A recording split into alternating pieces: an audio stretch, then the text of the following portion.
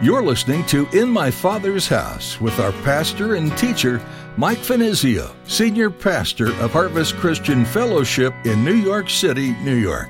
In my Father's house, there's a place for me. In my Father's house, where I long to be. Oh, my heart will not be troubled. I remember what you said. You'll return that I might live in my Father's house. Our love for God is also demonstrated in action, not just in word or deed, or during a certain time in our services on Sunday morning. We stand and we lift up our hand and express our love in worshiping God. Yes, that's a part of it, but it needs to be so much more than that, because our love for God has to be demonstrated through action. So let me ask you this question. What have you done for God recently? What brings you together in relationship with others? Many times it's going through a shared experience. It might be a really memorable trip or a very difficult circumstance that bonds you together because you helped one another get through it. In an interesting twist today, Pastor Mike shares how this passage in 1 Samuel relates to the church and God even today, and what that means for you. The things you experience may help unite you with others because of what you go through together. Now, here's Pastor Mike in the book of 1 Samuel chapter 22 as he begins his message, David's Army. I remember what you said. You return that I might live in my Father's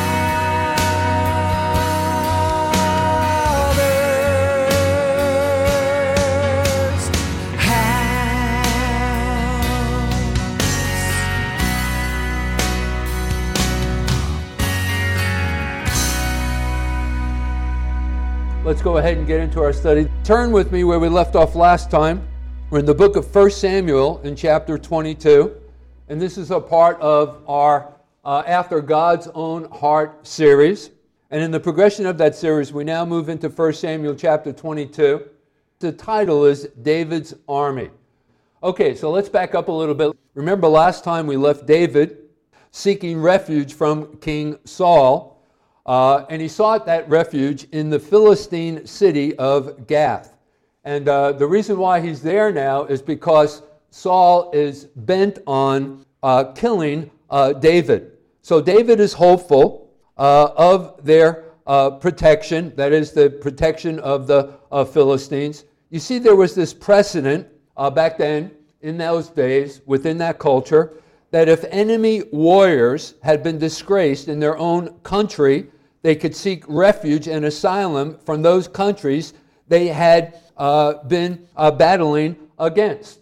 And so that's the reason why David fled to one of the Philistine cities, particularly the city of Gath. So that was a precedent. But David wasn't received well, as we discovered last time together. He wasn't received well by the Philistines, who may have initially thrown him into prison, which was indicated by what is recorded for us in the 34th and 56th Psalm, which, by the way, was written out of David's experiences there in the city of Gath, standing before the king.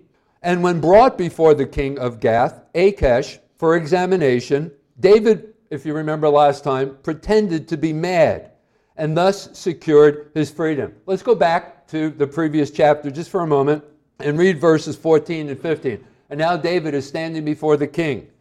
Then Achish said to his servants, "Look, you see the man is insane. Why have you brought him to me?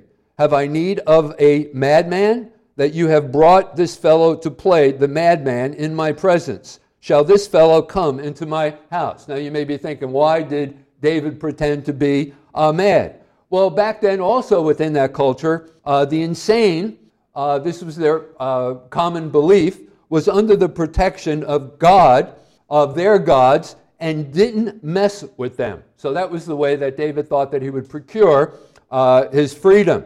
So that basically is where we left off last time. And so now we move into chapter 22. And in verse 1 we read, David therefore departed from there, that would be Gath, and escaped to the cave of Adullam.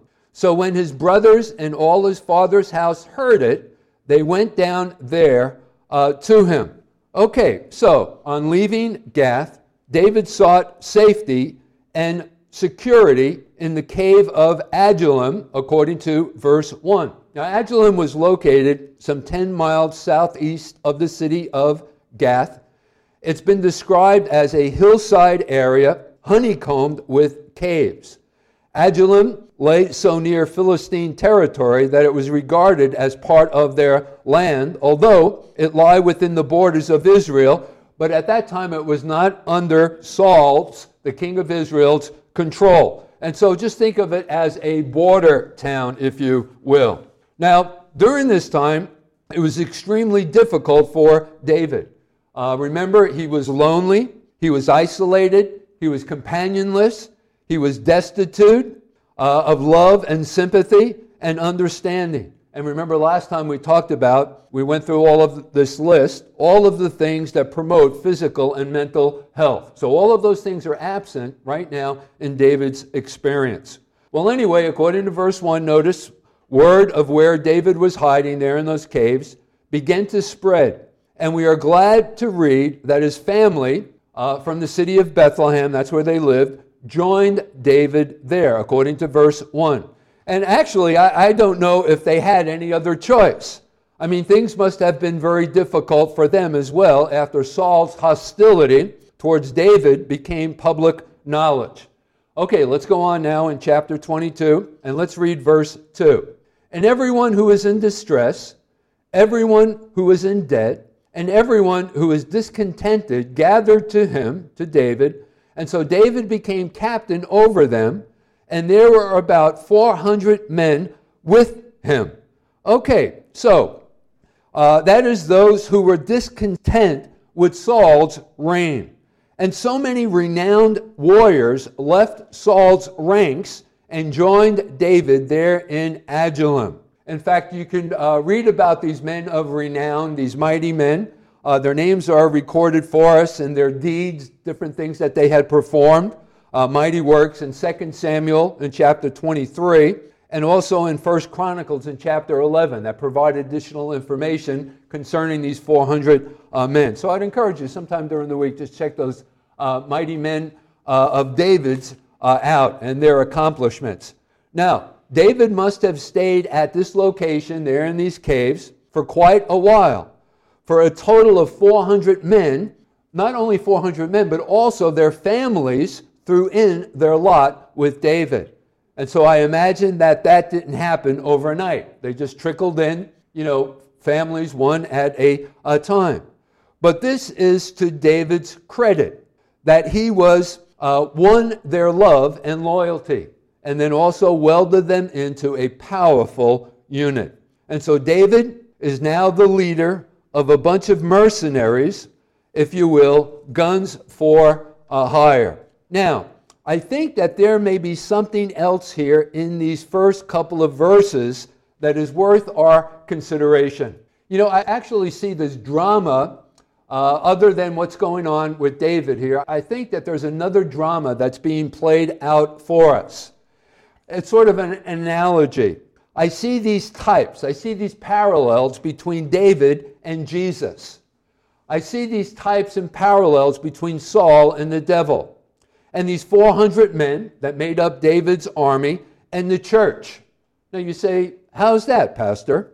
Well, think about this. God had anointed David as king. However, Saul is still upon the throne.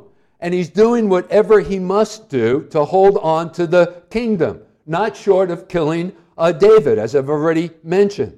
And in the same way, God has anointed his son Jesus Christ as king. And the devil is doing whatever he can do to hold on to the kingdom, to rule over the world. In fact, in 2 Corinthians in chapter 4 and verse 4, there the devil is referred to as the god of this world, of this age. So the devil is doing everything possible so that the rightful King Jesus will not be able to take over. And Jesus, if you also think about this, who in a sense has been driven from the kingdom, who is living in exile, has gathered together men, an army unto himself. And what is that army? Well, it's you. It's me. It's his church. Men and women through which he plans to establish his kingdom and bring to pass his reign upon the earth. Remember, just not all that long ago, we were studying in the book of Revelation, and we talked about Christ's second coming back with his church to establish his millennial kingdom upon the earth. So even as those who join themselves to David will establish the kingdom of Israel and bring it to the zenith of its glory, we will be used in the same way to destroy the enemies of God. Now, with that said, also I see an interesting parallel here. Let's consider these men and the similarities between David's army and the church today. And notice the description that's provided for us there in verse 2. First of all, we are told, for the most part, they were men who are distressed. Now, I want you to think about this. One of the reasons why we came to Jesus, even as these men had come to David, was because of the fact that we were distressed. I mean, we look at the conditions of the world that surround us today, even within the church. I mean, even before we made that decision for Christ, we had this aptitude to want to know God. And many of us were seeking. And remember, Jesus said, "Seek and ye shall find. Knock and the door shall be open unto you." And that's exactly what Jesus did for all of us. And I think many of us were disillusioned about the churches that we may have been raised in, some of the denominations that we were a part of as children. And so we were distressed. And we looked within those churches as young people, and we saw the hypocrisy. We saw that the people that attended those churches were self-absorbed and sleepy. But then even looking on the conditions outside of the church, that is the inability of our legislators, members of the Supreme Court, to uphold Christian values and to honor God, some of which even continues today, as you know. We consider the condition of our nation, our world, our youth. Listen, if I didn't know that God was still upon the throne and in control of everything that's going on today, he's only allowing what is going on in the world today, that which he allows. If I didn't know that, I would lose my mind. And so these men that joined themselves to David were distressed.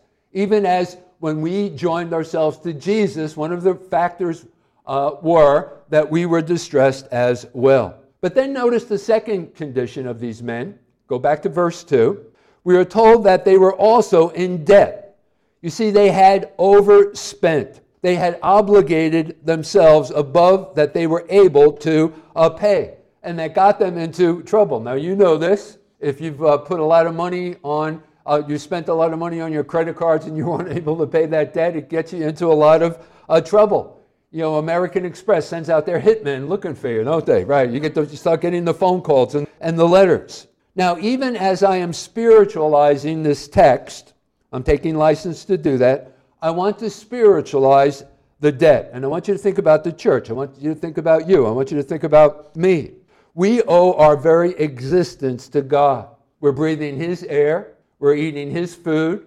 We're drinking his water. But greater than that, I recognize that I have sinned against God. And those many sins have built up a debt over the years that we could not pay.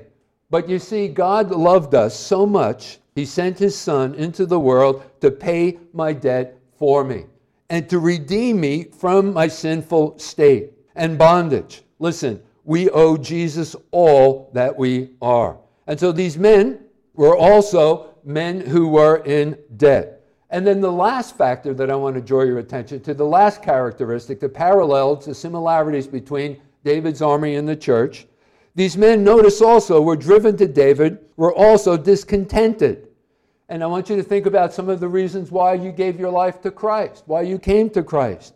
You were discontent with our sinful state, and thus we came to Jesus for his righteousness, for his forgiveness. We were discontent with the corruption of man's governments, and so we look for God's kingdom to come. And so God took these men here that had come and joined together with David, and as we will see over the next couple of studies, he made them into a powerful army. And also, that's exactly what God wants to do through his church today. He wants to make us into his powerful army.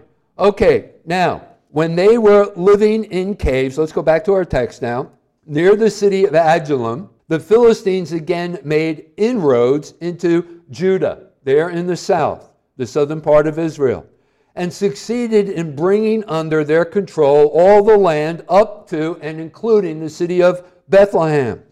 And their presence put certain restraints on David and his people there in Adullam. For example, they could not go freely to draw water from the nearby stream. They had to wait for the cover of darkness. And in fact, on one occasion, and that occasion is recorded for us in 1 Chronicles in chapter 11, it's verses 17 through 19, there we read, "And David said with longing, 'Oh, that someone would give me a drink of water from the well of Bethlehem, which is by the gate.'" So the three broke through. These three were members of David's army, these mighty men. They broke through the camp of the Philistines. They drew water from the well of Bethlehem that was by the gate. They took it and brought it to David. But nevertheless, David would not drink it, but poured it out to the Lord. Now, why was that? And he said, "Far be it from me, O my God, that I should do this. Shall I drink the blood of these men who have put their lives in jeopardy?" And take special note of that, because I think there's another parallel here concerning David's mighty men, his army, and the church. For at the risk of their lives they brought it. Therefore he would not drink it. These things were done by three mighty men. These three mighty men that were part of David's army.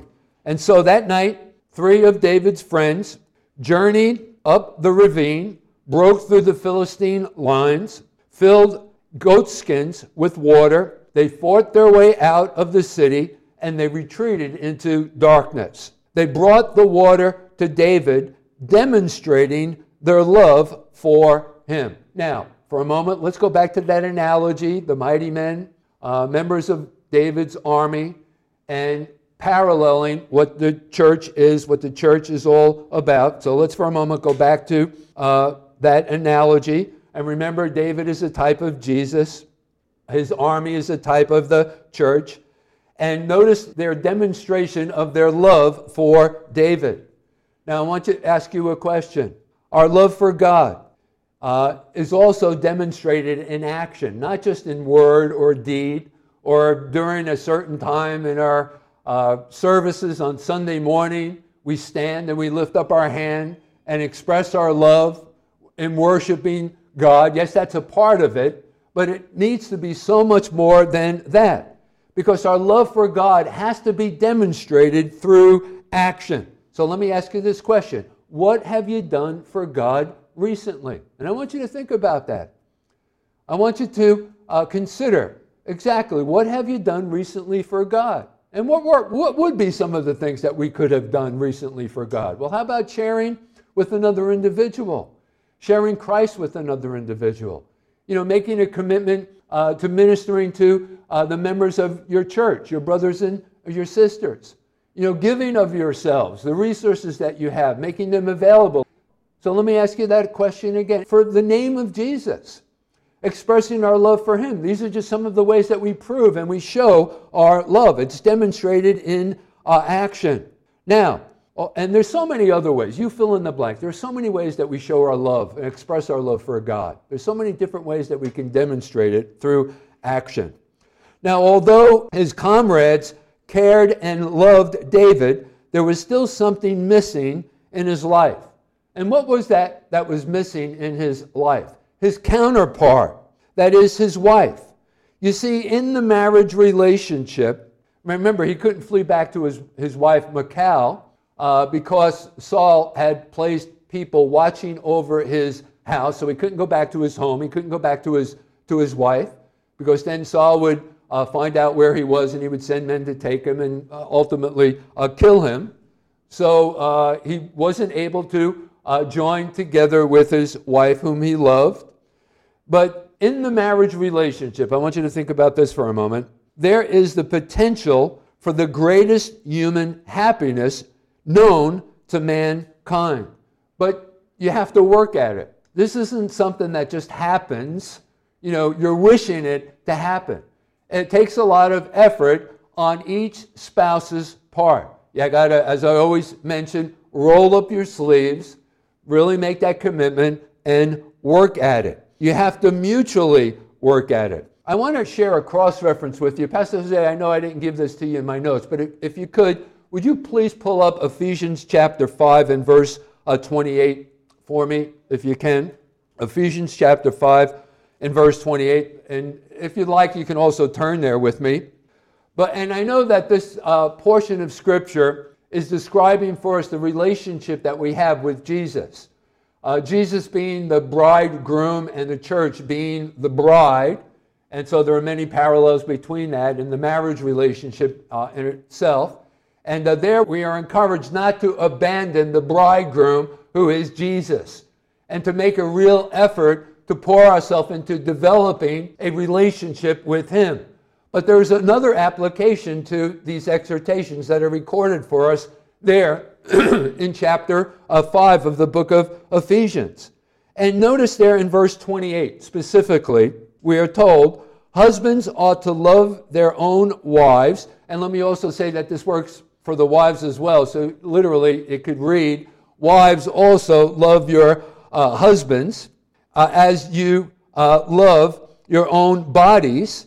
And he who loves his wife or his husband loves himself. So what are we being exhorted to do here? Well, listen, if we desire a better life experience in the marriage relationship, we need to make that investment in our spouses.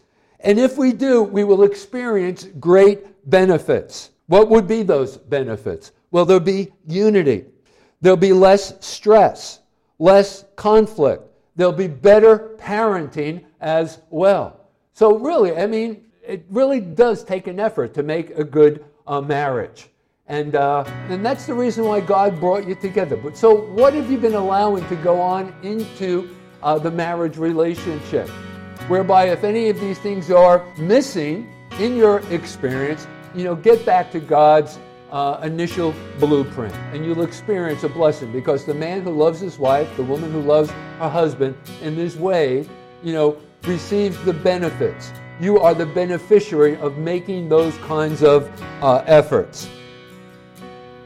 In my Father's house, there's a place for me. In my Father's house, where I long to be. Oh, my. We're so glad you joined us today on In My Father's House for our continuing verse-by-verse study through the book of 1 Samuel. If you'd like to hear more messages from Pastor Mike, please visit our website at harvestnyc.org. You can listen online. Just go to the Resources tab. Otherwise, you can find them on oneplace.com and search for Harvest Christian Fellowship or Pastor Mike Venizio. Viewing our recent services can be an option as well through Vimeo. We also invite you to subscribe to our podcast. Just search your favorite platform for In My Father's House. If you're in Midtown Manhattan and looking for a church home, come visit us here at Harvest Christian Fellowship. We meet every week for worship, Bible study, and fellowship. It's easy to get here. You can reserve your seat and get directions at our website. If you can't make it in person, that's okay. Join us on the live stream to participate in our services virtually. Just follow the link at harvestnyc.org. If you happen to have any questions for us, give us a call at 212-247-1877. That number again is 212-247-1877. 247-1877. Would you like to connect with us on social media? You can find us on Facebook and Instagram. Just follow the links on our website. Again, that's harvestnyc.org.